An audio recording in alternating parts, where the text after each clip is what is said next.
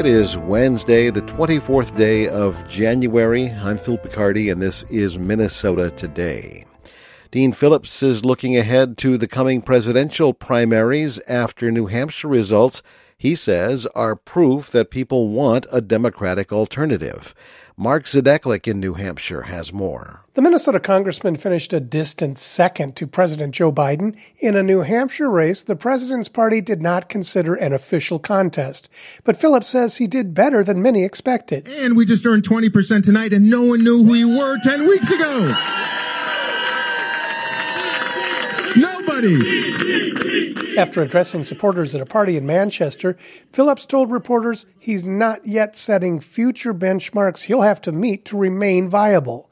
Phillips says he's heading to South Carolina, which national Democrats have given the first-in-the-nation primary honor. South Carolinians vote in early February. I'm Mark Zadeklik, Manchester, New Hampshire. On the Republican side, Donald Trump won 55% of the vote yesterday. Nikki Haley got 43% of the vote. Former DFL state lawmaker Jen Schultz is angling for a rematch against Republican Congressman Pete Stauber. Schultz lost to Stauber in 2022 by 15 percentage points, but she says this year will be different because she has more time to campaign in the expansive 8th District. A Minneapolis City Council committee has moved forward with a resolution calling for a ceasefire in the conflict between Israel and Hamas. The council voted 9-3 with one abstention to send the resolution on to the full council. It also calls for the release of all Israeli hostages taken by Hamas and the release of Palestinians from military prisons. The full council takes up the resolution tomorrow. After canceling classes last week due to a fight, St. Louis Park had a school board meeting last night, and parents had a chance to sound off. Caitlin Serrano says her kids have experienced violence in the district.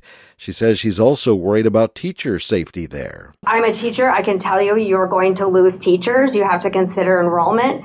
You have to consider the parents who are afraid to send their children here now. School officials say some students and staff members suffered minor injuries in the altercations last week. 2 adults were arrested.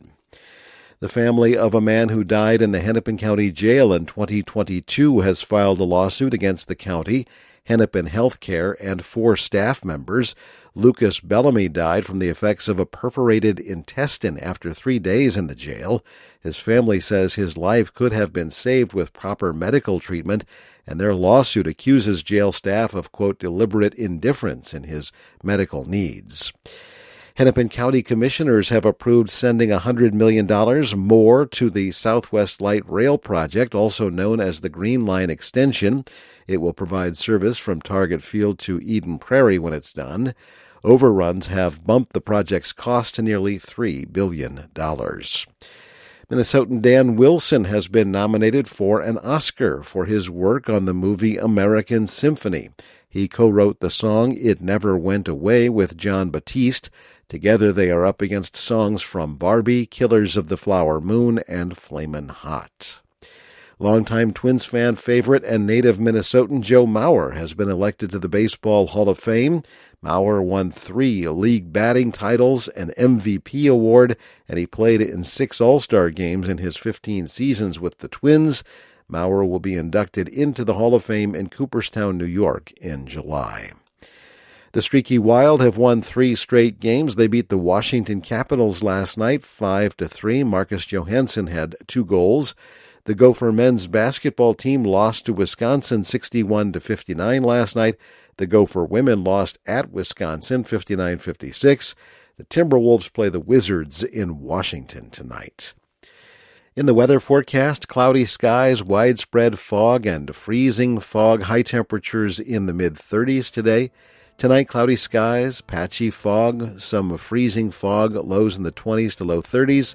And Thursday, cloudy skies, more of the same, areas of fog and freezing fog, highs in the 30s. Thanks for listening to Minnesota Today. News is always on the radio and online at mprnews.org.